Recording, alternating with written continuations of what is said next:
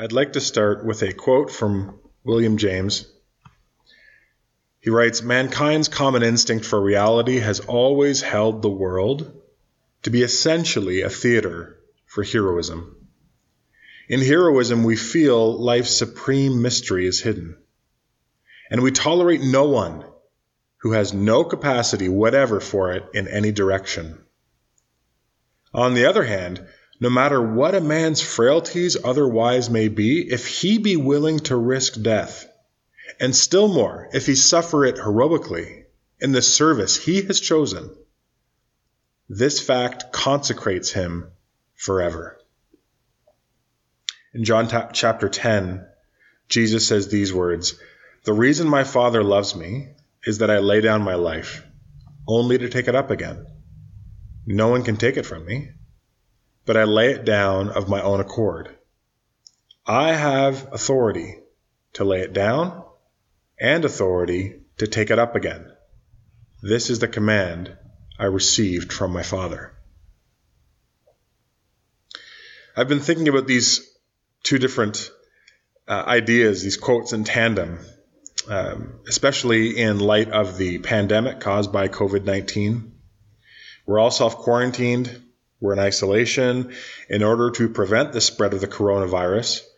There's no vaccine, and so we're kind of globally playing this game of cat and mouse. You probably know by now that corona means king. And like a tyrant, this king leaves us feeling vulnerable, disempowered, afraid, frustrated from a lack of being able to live fully and free.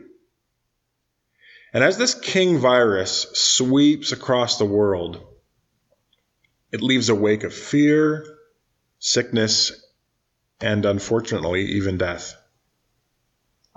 But there are those who are facing this tyrant king head on, and we celebrate all the frontline healthcare workers who are putting themselves and their families in harm's way in order to provide care and keep the effects of this tyrant corona king in check.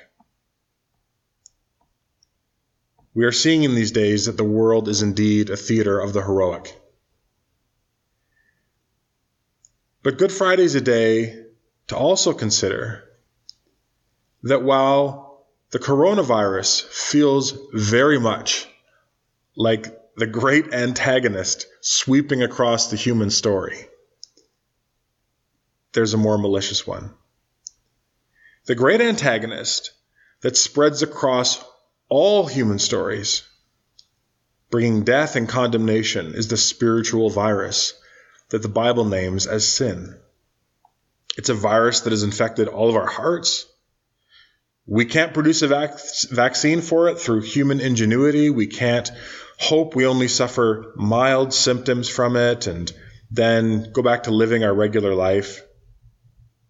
We all live in sin's unstoppable, destructive shadow, haunted with the knowledge that we can't live freely and fully, either in this life or the life to come, unless someone intervenes. But thank God that one day someone did. But not just anyone. The true King. See, one way to think about Good Friday is Jesus voluntarily taking upon himself the curse of the coronavirus, allowing all of that darkness to be collected within him, allowing the virus to do its worst. For 3 hours on the cross, Jesus holds the line for us. He takes our place, taking upon himself the curse of sin, all of its power, all of its penalty, so that in him, all of this death-dealing tyrant king's power can be conquered, and the penalty can be paid.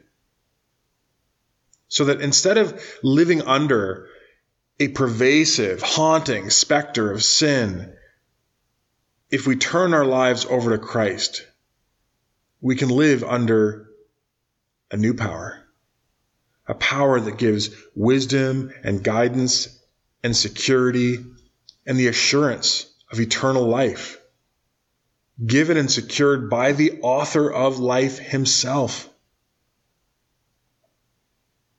Good Friday is a day of unparalleled heroism, where the God-man Jesus allowed himself to be spiritually isolated and infected so that we could be cleansed and reunited with God.